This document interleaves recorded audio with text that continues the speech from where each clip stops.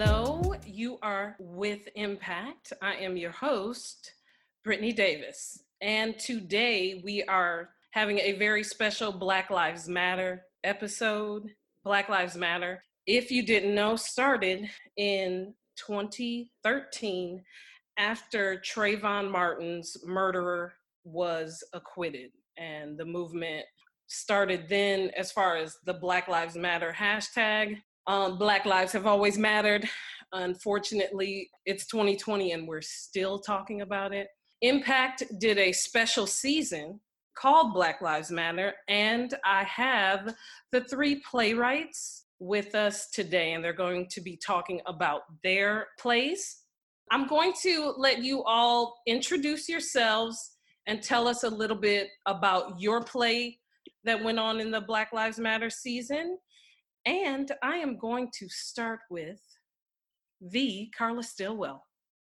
My name is Carla Stillwell. I am a playwright, director. I have started an organization called the Stillwell Institute for Contemporary Black Art, where I hijack white people's money and give it to Black artists to do Black shit. I used to be the artistic director of this lovely theater company, MPAACT, and they are still my family. And I'm so happy to be here with you all this evening. Thanks for inviting. I'm Aaron Todd Douglas. I am the director of the University of Minnesota / Guthrie Theater BFA acting program. I was honored to write the play Upstate, adapted from a novel by Kalisha Buchanan, directed by Miss Carla Stillwell. My name is Chef Suey Aku. I am one of the founding members of MPAACT Theater Company. My submission to the Black Lives Matter season in 2014-15 was a piece called Pharaoh that was written by our very own Carla Renette Stillwell.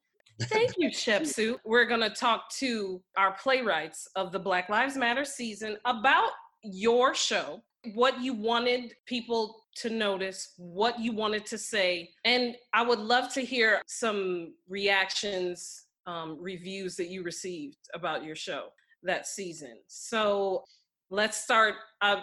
Carla, is your old timers, are you coming back to some stuff you remember? It's coming back. Okay. It's coming back. So, all right. As long as I don't have to talk about they two shows, because I clearly, that was... Apparently, you don't even remember directing them. So, let's talk about the one you wrote. Let's talk about the one I wrote, because I don't remember directing it. He did. Okay. So, I wrote a show called The CBS is Burning, a musical.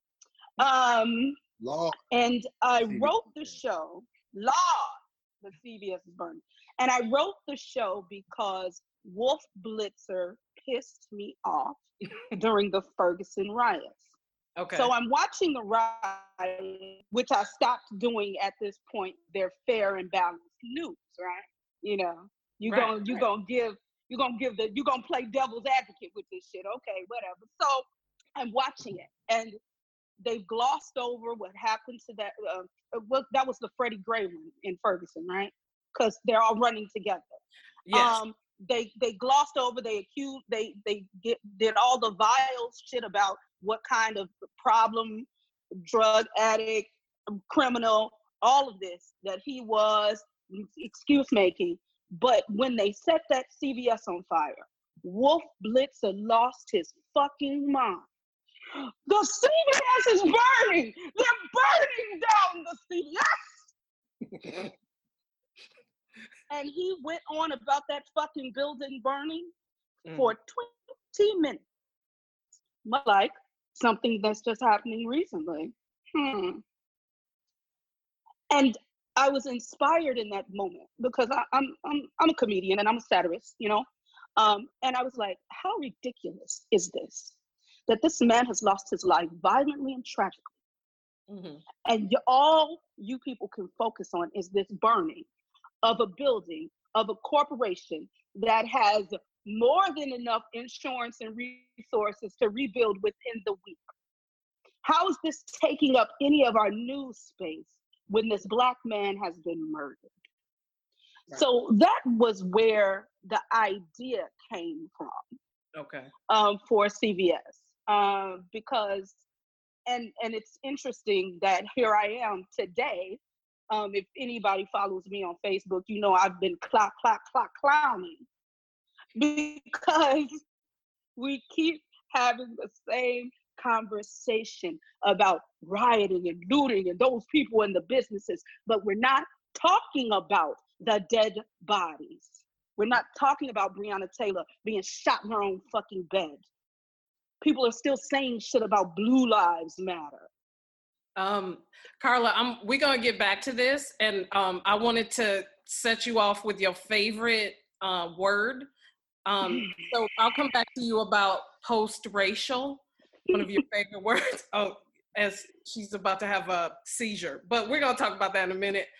Aaron Todd Douglas wrote Upstate, and I would love to hear about your process with this play. Well, I think for me, the beauty of the piece, highlighting its raw honesty, it was brutally beautiful for me. And I think it was charming in that it's centered on a young man who was incarcerated for most of the play, but it was actually about, the protagonist was a young woman and we followed her. And I thought it was a great story that centered Black women, the most educated demographic in this country. And that was a story that wasn't getting told a lot. So it came at a familiar trope of a Black man in jail, but the way the story unfolded, how it came together, it seemed as a unique story and storytelling structure. The entire book was written in a series of letters, of love letters. It was primarily, above and beyond anything else, a love story, which we don't see nearly enough about our young Black people. So I wanted to highlight that. And it also, after seeing young Asia Martin in Law of the CBS is Burning, to see her in this piece, it was just, oh my goodness, that child just like butterflied like right in front of our eyes. It was beautiful to behold. Thank you. And Shepsu, last but not least, your show of that season was Feral. And can you tell us a little bit about that? Sure. The show Feral was about a young Black woman. I don't even know if we can call her a young Black woman. I think the character was 17 years old. She had an intensely bonded relationship with her older brother who was in college. And her brother is a graffiti artist who's out in the middle of the night tagging all over Chicago this, what we have now come to call a meme. I don't think we were quite calling it a meme back then, but tagging this meme called Feral all over the wall, really is his call to awareness, and has an encounter with police officers that is murky for much of the play and winds up dead. And we watch her, the 17-year-old girl, sort of struggle with what it means to have lost her brother, what it means for her family to, family is actually, the household is split, so she's staying with her father, and their parents are divorced, and she's watching the family sort of grapple with the loss of their son, grapple with the media's intrusion into their life. And the truth of the show is that the child herself is pretty much isolated and abandoned to deal with her own grief, because nobody has the time to attend to her emotional needs, because they're all busy trying to deal with their own grief, and more specifically, the ever-present and invasive demands of the media to have at the family, and basically get into this whole sort of victim porn that we do now. When these things happen, when we want to trot out every family member and peel them open for the world to consume their grief as though it was entertainment. And so the show is a good hard look at what that's like to live inside of that tempest, right? Like, what is it like for you to be that when you're not even a fully formed adult yet, and your adults in your life aren't really able to be there for you because the world has sort of spirited them away from you emotionally. So that's what that one's about.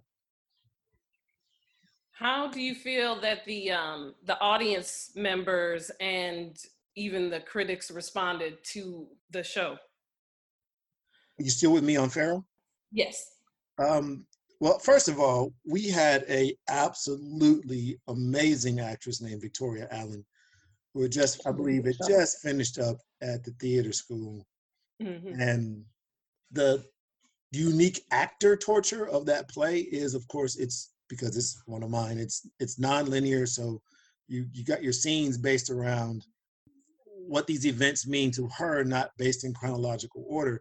And that actress had to whiplash herself a good 30 times in that play, from moments of absolute normalcy in a teenager's life to moments of absolute grief and torment.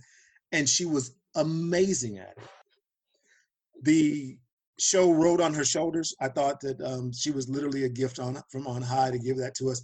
And audiences received it really well, in that it's a show about loss and grief in a community and a family. And it's a really bizarre thing, which I'm sure all of us are going to talk about today, about putting up a show that sort of centers on what are the worst days in the lives of the characters that we have on stage, while the audience itself is just as traumatized by the issues that we're looking at. So we're used to watching characters be traumatized, but we're not used to sharing that trauma with them in real time. And it was pretty unprocessed. The last time I think we did that, we did a series of plays loosely connected around Katrina, when we had the Hurricane Katrina moment, and watching all of those plays sort of click out, and the audience literally, like in the audience, trying to figure out, is it too soon to be talking about it? And Carla can talk about her show more specifically, because hers had the hardest road of all of ours, because she is satirizing the media and how it's dealing with our community and grief. Drama's a lot easier to do than trying to take a group of traumatized people and satirize the very thing that is causing their trauma. That's not a segue from Heaven, Sister. What is? Well, thank you for that segue, Chef Sue and Carla. How did you navigate that? How did you navigate that idea of the satire about this, of course, serious issue that has happened in the past and is still happening? And the fact that we're talking about a season that happened 6 years ago, and we're back to this again and the same issues. But anyway, I'm sorry, go ahead. Well, I kind of see the world backwards anyway. Okay. So I'm looking at this issue, and there were a couple of other things that went on at that time that made it easy to take the shots and to do a satire about police murder. One of them was the way in which the media spun it to pit Black people against each other. Mm-hmm. Because there was the mother that snatched her child off the street, right, when he was protesting. Yep. And the media went on and on about how she was a wonderful mother and she controlled her son. And so what I was like, that's the entry for this piece. So we got to watch this young Black man, Max Thomas, who did an amazing job, watch the news, and the ridiculous nature of the way it escalates, the way the media escalates the drama, the way the lies about the victim come out. You know, it's just so ridiculous. It's so over the top. It was actually very easy, because in my play, the character who was killed by police when he was getting a carton of milk, by the time the story was told, he was a gay gang member, and he ran a gay gang in the Chicago streets. The gay gang. Because that's literally how the stories go, right? Yeah. So you got your knee on this man's neck, right? But you want to drop an autopsy that says he had underlying health issues. So because this man, so he didn't die from that knee on his neck for 8.5 minutes. He clearly had high blood pressure, which means Reggie ass is gone in like 30 seconds, you know? Which is their own fault. Because the Black people, that's their own fault too. High blood pressure. And the high blood pressure is Black people's fault. The lack of medical care, whatever. So that was my entry point with CBS. It's that if you think about these stories, each one of them is more and more, it makes no good common sense. The stories are ridiculous. It was very easy to take the comedic route with it. And sometimes people listen differently to music. Sure. People listen differently to comedy. It hits different buttons. So you can write a piece, and I think all three of us went through this in our Black Lives Matter season. You can write a piece that points directly at the situation. And it's like, I'm preaching at you, I'm preaching at you, I'm preaching at you.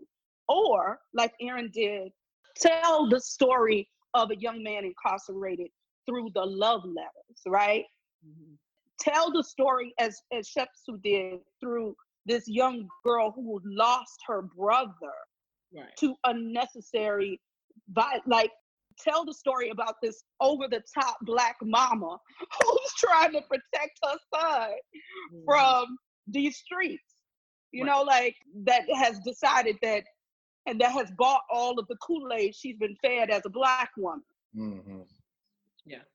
And has continued to bring her toxin to her own child. Like, it's easier, really, to tell the stories that way. I'm thinking about what you said about like how you heightened and how you took it further than, you know, buying the milk, then he was in the gay gang and all this stuff, and how they're saying, comparing that to actually saying that, like you're saying, the knee on this man's neck for almost 9 minutes is his fault. And then I read something that he actually had the COVID-19 and was recovering, and that this man recovered from an actual pandemic and then died at the hands of the police department, the other pandemic that is against Black folks. It's crazy. I was gonna say that as far as like the news, what about, Aaron, what are your thoughts about where Black Lives Matter is today? I mean. Well, to keep the conversation moving forward, I would say that where it is today and where it intersects with upstate, I'm always minded of a point that Reggie made in his dramaturgy about upstate. He challenged me to interrogate whether or not his innocence or guilt was important at all. Mm-hmm. And I loved it, and I was haunted by it. And at the time, for whatever reason, I didn't feel comfortable departing from the source material enough, and that still has haunted me since, because that is where we are. You know, the guilt or innocence, that's besides the fucking point. It always has been beside the point, but they use that point of departure always to indict us. Whether or not he has been in jail, you know, Mr. Floyd, whether or not he's been in jail, or whether or not he's a martyr, and was he a good enough Negro to be the flashpoint for this entire social unrest?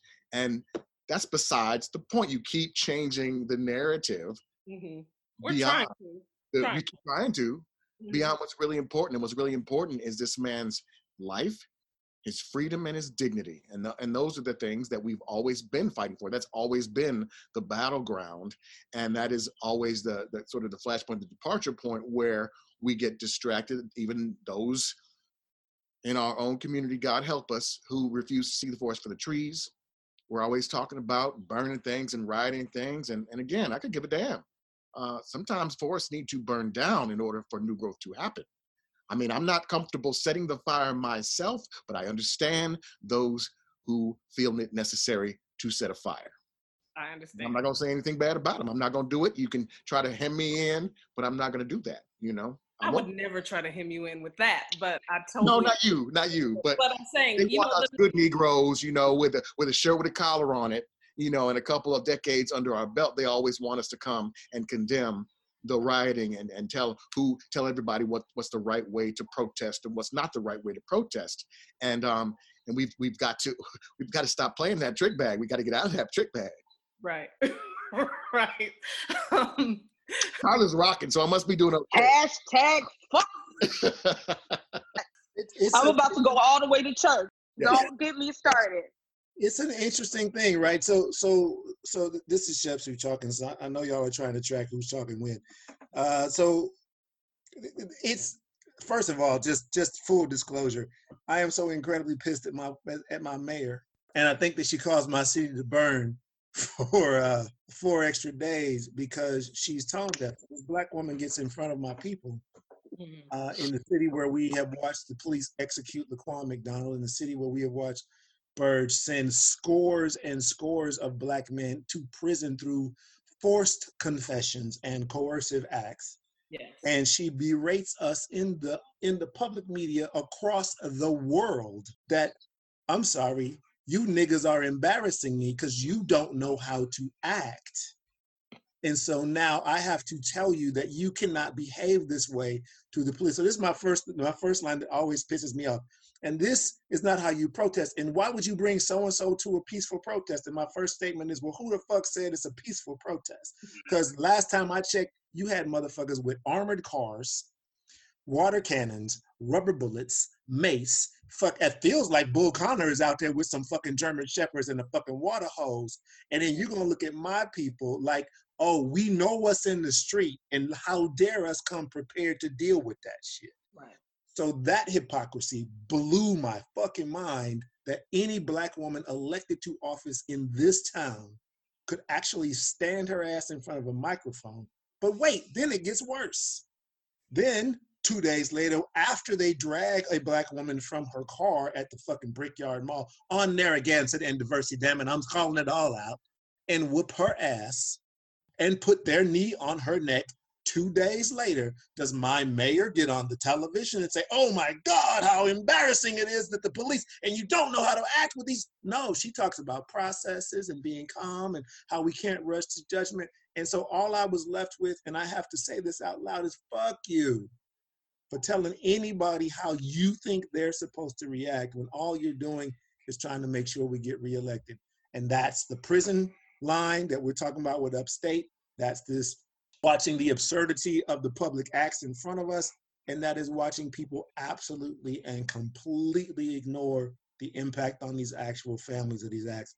And this time, and I just call it what it is. That was some bullshit ass white supremacy in blackface, because that's what it was. This whole idea, this whole concept of peaceful protest. If I hear the word peaceful one more time, it's shaking my peace. Yes. At what point do I get to lose my patience? Yes. We are 401 years into this experiment with Negroes in this country. At what point do I get the opportunity to be upset? Right. What time, when is the hour that I get to lose my patience? Yes. Why do you insist on even defining the word peace to mean only what you say it's going to mean rather than what the word actually means? Right. Right, because I think that these young people, and this is some unpopular opinion, hashtag unpopular, the fact that nobody's residence burned, the fact that they burned up no blocks, the fact that they hurt no grandma, the fact that they did not destroy their neighborhoods is not I'm very proud of them, because the reality is I drove the streets Monday. Mm-hmm. And what I saw was Walmart, Target, Walgreens. I saw businesses, large corporate businesses who have been in the Black community and have not contributed to that community on fire. Nobody burnt up shit. You burning up the fucking jewel. You didn't ruin my neighborhood. You didn't destroy my neighborhood. You fucked with my Instacart for 2 days. That's it. Because Jewel is restocked. Yeah. Right now. Yeah. Period. So I cannot engage anymore in this conversation about peaceful protests. Martin Luther King told us that the riot is the language of the unheard. Right. Y'all motherfuckers white folks keep King's name in their motherfucking mouth, but you ain't listening. Y'all they stuck on that turn of the cheek shit, and I only got 2. Come on. At what point are we going to have a conversation about what it means for me to defend myself? And why am I required to be patient, and peaceful after 401 years of systemic racism and oppression. Let me get off this soapbox. Other people want to talk. Oh, Lord, I done got tired again. Thank you, Carla. You can stay on your soapbox, girl. I love it too when they bring out, I don't know, somebody in their pocket, popular, to talk about being peaceful and calming it down. And Van Jones. And who else? I just read some arbitrary weirdness by Beyonce about the way to, I'm like, okay, who is literally in your pocket that you feel that you got to tell other Black people? She did, really? I got to find this quote, y'all. But wasn't she up on the police car with a crowbar? Wasn't that her? Oh, well. When the Michael Jackson smashing the police car, wasn't that her? Yeah, that was about a man. That couldn't have been about, actually. Oh, she was out of hot sauce or something. I don't know. No.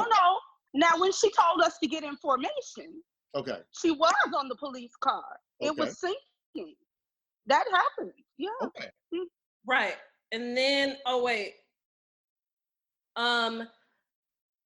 the world came together for George Floyd. We know there is a long road ahead. Let's remain aligned and focused in our call for real justice. That was the quote on her page. Oh, that's not bad. That's not counter. I didn't say counter. I was just like, it seems very innocuous, but very call to like calming. Like, when I hear aligned and focused, to me, I feel like she's saying, don't burn no more shit up and don't burn the target. You know what I'm saying? Well, that's what it just feels like to me. I could be wrong. Chef Sue, what are you thinking? You know what? I will tell you, since you have asked, what am I thinking? I'm gonna go a different way. I've actually been very impressed with the brother they have in St. Paul, the mayor. Yeah, he's a good brother. Particularly, once again, in contrast to our local version of mayoral politics, right. I have been very pleased to see somebody resist that oppositional placement that Carla talked about that the media tries to use. I have been pleased to watch an elected Black official do the thing, and and I'm gonna go all the way there. There's the last thing I want to see when I watch a Black person go to a mic that's been elected to office is try to explain to me how they're not there as Black people. Oh, Lord. Because they were elected by everybody. And because I've never once seen an Irish politician say they ain't Irish and that they don't have a responsibility to the Irish community. I've never seen the Italians do it. I've never seen the Jewish people do it. I've never seen the Asian people do it. I don't understand why Black people get their ass in front of a microphone and say, I have to prove to these white people how my Blackness is irrelevant. And again, I'll go an extra step. If that is in fact where you are as a Black person, you are not any better than the white folks. You are worse. I would rather have. You're mentally ill. I've been saying this all day. If you are a Black person and you are making excuses, I didn't mean to cut you off, but I'm mad. And you are making excuses. You are standing in front of bullets for these white people. You're making excuses. You're saying things like, stop the looting, Black on Black crime. You running your mouth about all this bullshit. Either you're mentally ill or you hate your mama. I can't engage with Negroes who are taking this position at this point in history. You either have not gone to therapy yet or you hate your mom. There are only two options right now. Yeah, I'm sorry. No, carry on. No. So to that end, the thing that I am pleased, and I wish I could remember the brother's name, because I didn't know St. Paul had a Black mayor. I've been to St. Paul. He's amazing. I'm going to Google his name. Melvin Carter is the brother's name. Say again for me. Melvin Carter. Melvin Carter, your people Yes. did well by you, my brother. Yes, All sir. that village that helped raise you are awesome. Because that brother basically stood up and said, so first of all, let's get some shit straight. I'm the mayor. There's some shit come with this job. It's a little distasteful for me, but I won't have to do that. But let's be clear about some mess. These are my people. And no, I am not interested in making my people go home and sit down. Somebody asked him, did he wish the riots would be over? He said, well, why would I wish for that? And I was like, well, there we go.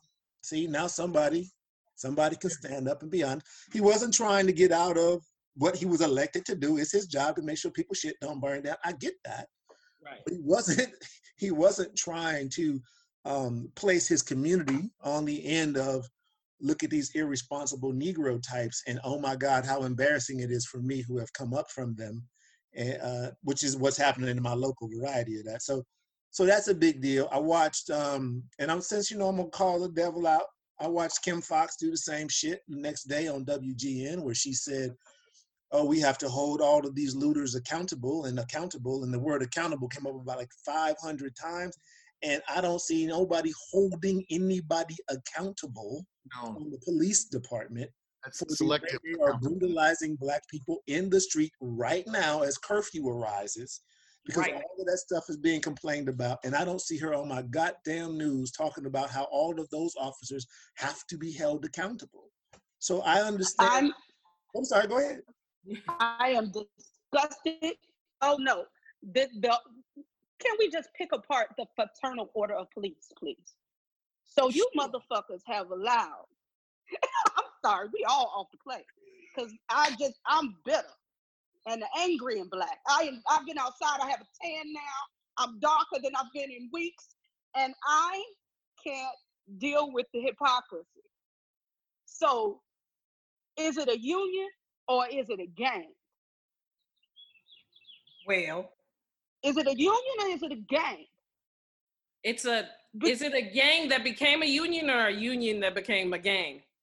We Well, could start examining some of the affiliations that this union gang brotherhood has been making with other gangs, unions, and brotherhoods. You're all wrong. It's organized crime. I had a student who brought up there's been so many conspiracy theories that are, now proving themselves true. A student here brought up this idea. He was told that the police force in Minneapolis was working with Mexican cartels and stuff. Oh. And I was like, I hadn't heard that one before. And then the next day, I started hearing about how CPD is working with the Latin Kings, and they're like jumping brothers, over there. And I mean, yeah, I see, Reggie's nodding about this. And then all of a sudden, all these conspiracy theories aren't theories, and they're not conspiracies. This same young man witnessed a white power group, a club, having a rally a block away from his home.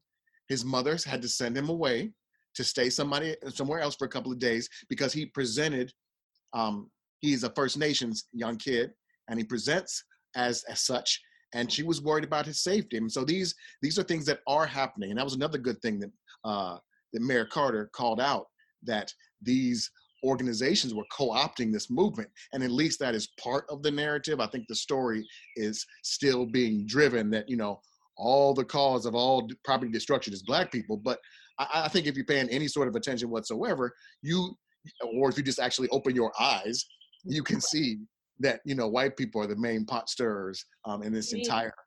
You mean like it is crates of bricks showing up in Black neighborhoods? Crates of bricks on the corner, stuff like that. White guy and hammer on camera. Those things are, it's been pretty obvious. Up in windows, because yes. It is not a conspiracy if motherfuckers are really out to get you. That's right. Wow. We literally, as our mayor was having the conversation that Reginald is talking about, they were simultaneously showing surveillance video from the downtown incident where it was whole creamy ass white Americans busting up into somebody's bar and stealing all the liquor. They showed that surveillance video for the whole entirety of that news conference, and I saw one Black person go in. The rest of them were white. But that is not the narrative that we were getting from our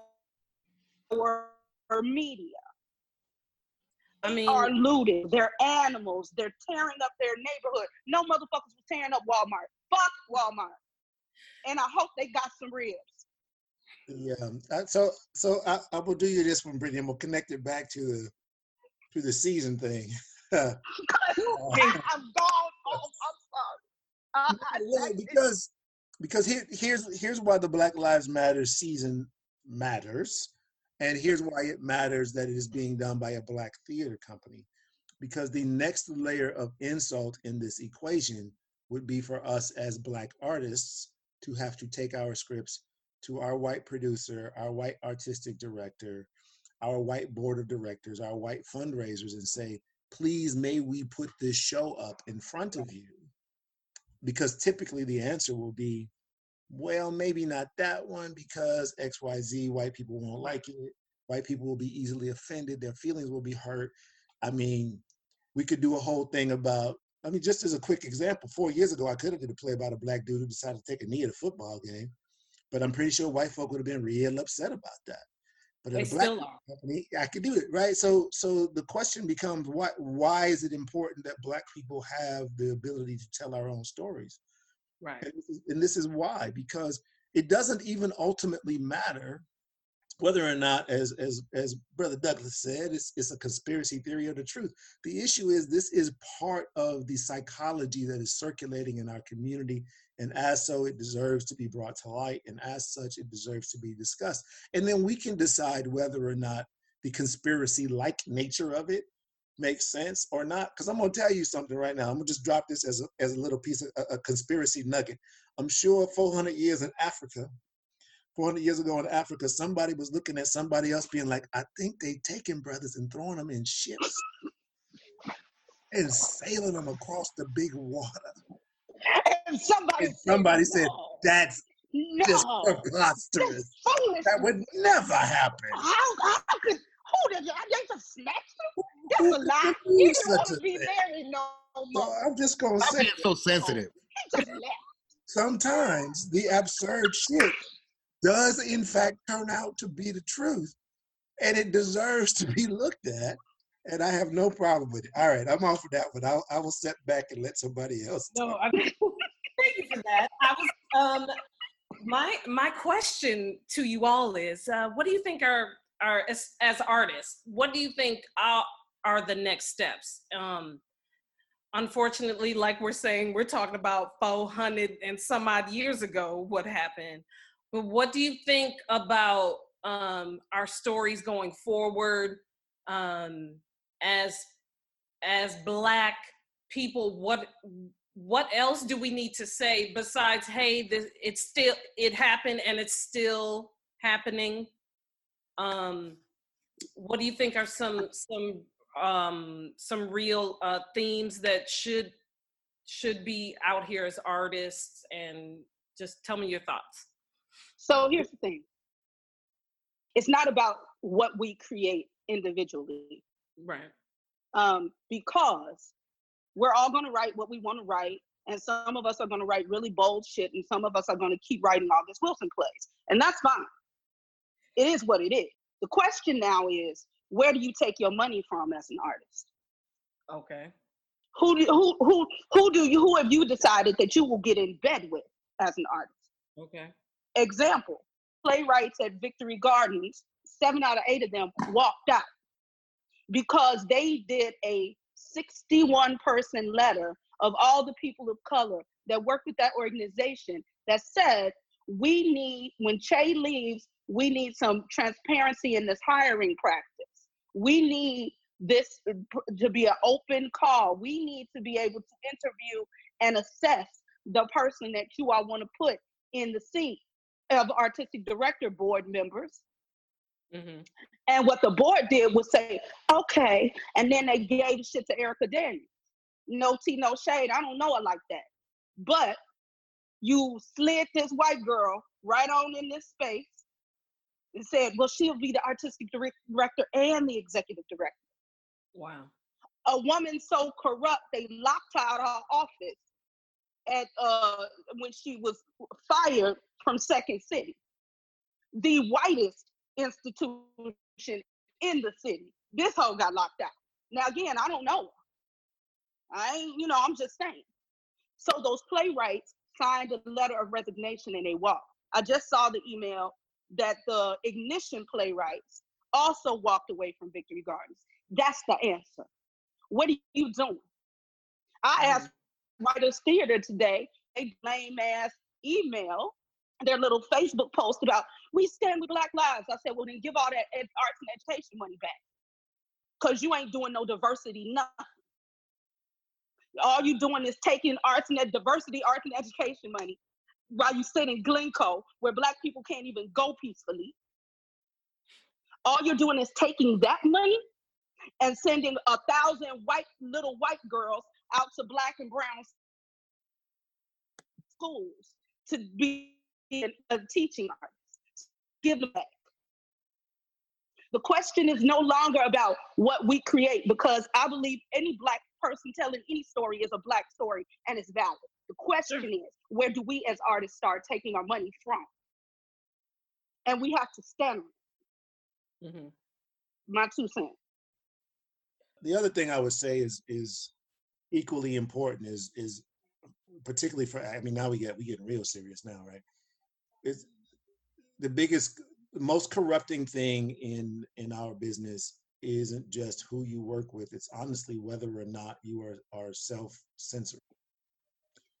And an enormous number of writers I know will not talk about things in the voice that they hear it, in the voice that they've experienced it, without worrying about how do they figure out how to tailor it for who they think is going to pay for it, consume it.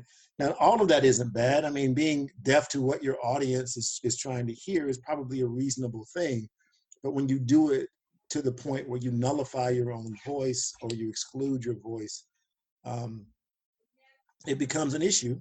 And then I'll go a step further. And then as Black writers, we also need to work really, really carefully on how to be more inclusive in the things that we put on stage about our communities. It's still really hard to talk about what, so for Pharaoh, the thing that I liked about Pharaoh was the play was about a 17-year-old Black girl, when the thing on the news was always Black men, Black men, Black men, Black men, Black men, as if Black girls don't have problems with the police, as if our families are not, typically speaking, female-led households. And so we as artists also have to figure out how to be inclusive of those. I have not written an enormous amount of stuff about the gay or trans community, but I've written a bit, and I understand that they too are having trouble getting their stories out. So all of this, even in the context of dealing with the police, we're still not really telling the full story about how our community navigates that relationship. And Black men are getting killed, and so are sisters, and so is the trans community in enormous numbers. The amount of Black trans women that have been murdered in the last several years is disgusting. Yeah. So that's my answer. ATD, you trying to get in there? I see you messing with your cursor there.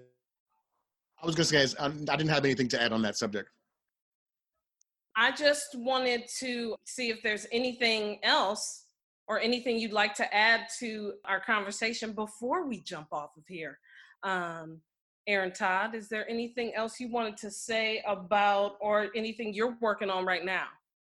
No, I'm not. I would love to redirect back to Reggie in particular about where the state of our work goes from here. I was really interested to be on this conversation because, you know, pre-BLM, post-BLM, MPAACT's work has stayed consistent to its mission. So I'm really curious to know, and he's got tons of ideas. I'm curious to know what the pivot point is. What are the holes in the game that need to be plugged by angry young Black artists? I will say that people in pandemic and people in this unrest period are, I like some of the ideas that are coming. They're really way outside the box. They're almost sci-fi oriented a bit. So I'm just kind of curious where Reggie thinks that it's going. I'd like what Carla said on the subject. I think that the possibilities are wide open. Here's my big concern. Because we as Black people, generally speaking, Black artists in particular, have had difficulty navigating this landscape when we invite others to come play with us, right? And so I am not advocating that we need to maintain an all Black universe. I am suggesting that when we invite other people to come play with us, we do not lose sight of our voice. And here's the one, and it's tricky, and we don't get small and quiet for fear of worrying about hurting everybody else's feelings. And so a lot of times when I see this, like for instance, like the movement itself, right? Like just on the eyeball test, if you look on the street looks different now than when I was trying to burn it down 30 years ago, right? But that does not mean that Black people should be trying to figure out how to get smaller and quieter as other people join into the fray. And so there's this huge sort of pressure on us to now shift our attention to explaining shit to everybody else, because apparently nobody else's brain works. And it's our job as Black people to now be the grand interpreters of the structures that we did not build. How do Black people explain racism to the people who have literally built the structural institutions? And benefited from it. And continue to. So I just find it really interesting that as we are going into these spaces and we're building all of this allied work, that we don't exhaust ourselves under the misguided notion that it is our job to explain white privilege, white power, and white supremacy to the fucking founders and creators of the institutions. That does not mean I want to dampen the enthusiasm that people have for the possibilities of this moment. But if we let that shit slip away and allow our voice to be diverted from its authentic path about who are we and what are we dealing with, then we're not there anymore.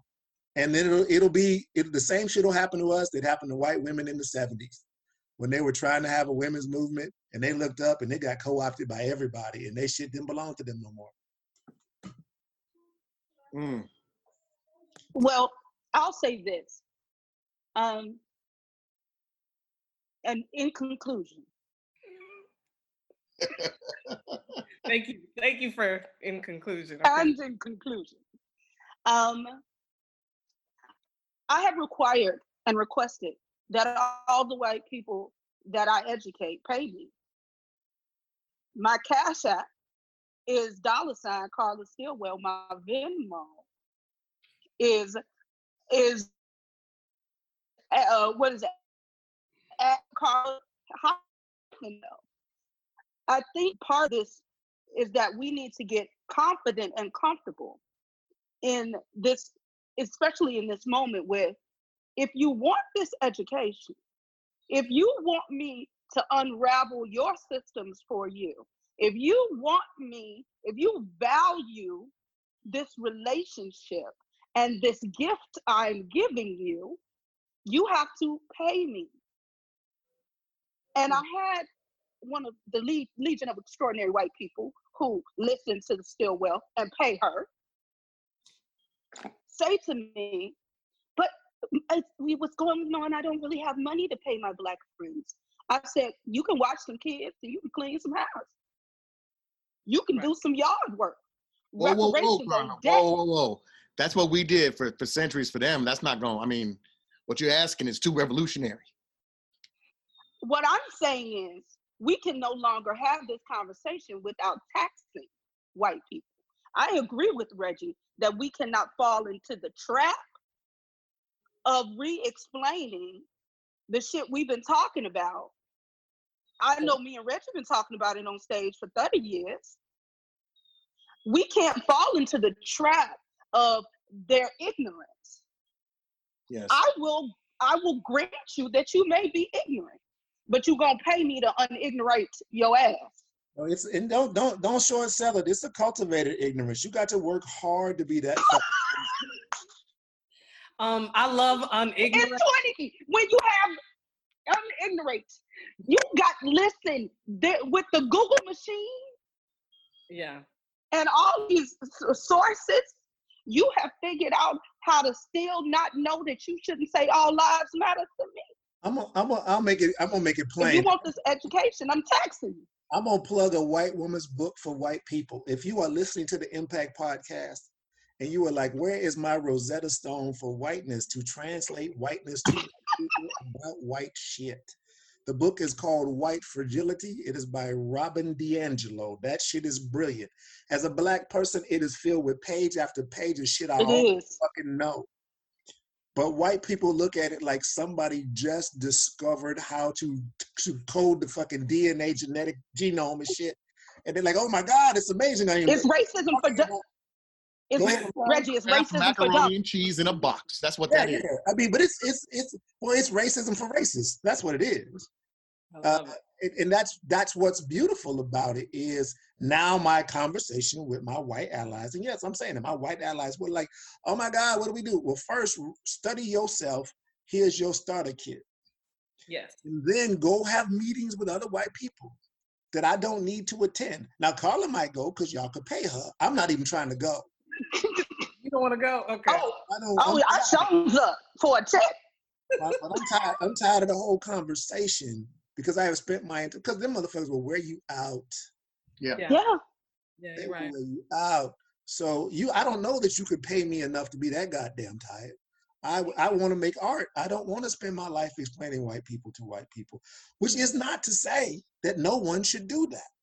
I think they need to invest heavily in figuring out their shit, if in fact they are as ignorant of their own shit as they continue to claim to be. What I don't want to do is spend any of my time doing it. And the young people I run into, I just spent a day with 10 activists the other day, and my whole thing was, you have to be really careful about your personal energy. So choose not just who you engage with, but choose when you engage, and quit engaging with motherfuckers while your tank is on E. Right. If you already tired, ain't nothing good gonna come out of that, but you saying some shit you're gonna be sorry you said anyway. So choose your moments or choose not to engage. White folks can figure it out. If they can figure out how to dominate the entire fucking planet, they can figure out their shit without my personal assistance every time they want. And space. They figured out how to put a whole rover on Mars to take pictures, but you can't figure the fuck out how not to say all lives matter or blue lives matter or talk about that motherfucker taking a knee. You ain't fixed that shit out, but y'all motherfuckers got pictures from Mars. Fuck that shit. Fuck it. Ignoramuses, unignorate thyself. Thank you. Unignorate thyself. They're not as clueless as they're not as clueless as they claim to be. What they really are is they're conflict averse. Yeah. And it means they're in the center of it. And what they really are is there's a certain, I was going to say modesty, but it's not modest. There's a certain kind of they're averse to taking a good look at themselves because it invalidates their achievement. If you think that everything that you have done is because you're wonderful, the last thing you want to hear is you're wonderful because you had a head start. Mm-hmm. You're wonderful because this system is put in place for you to blah, blah, blah. And so by the time we get through unpacking your wonderful, what you are is slightly above mediocre, which I will give you is better than half the folk on the planet. But it don't make you 99 percentile stratospheric like you like to believe you are, my president. And on that note, I want to thank you three for spending some time with Impact. It is always a pleasure. We could have this discussion again in a couple weeks about some other stuff. I just want to leave you with a super short, quick poem by Langston Hughes, written in 1951. What happens to a dream deferred? Does it dry up like a raisin in the sun? Or fester like a sore and then run? Does it stink like rotten meat? Or crust and sugar over like a syrupy sweet?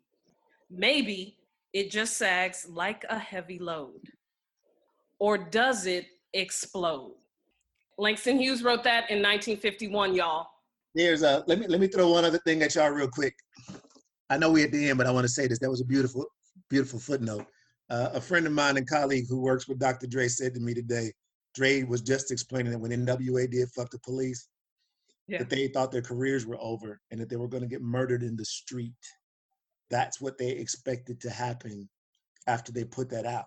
That we don't think about that today as this fearless act of putting your art forth when you think your art can get you killed.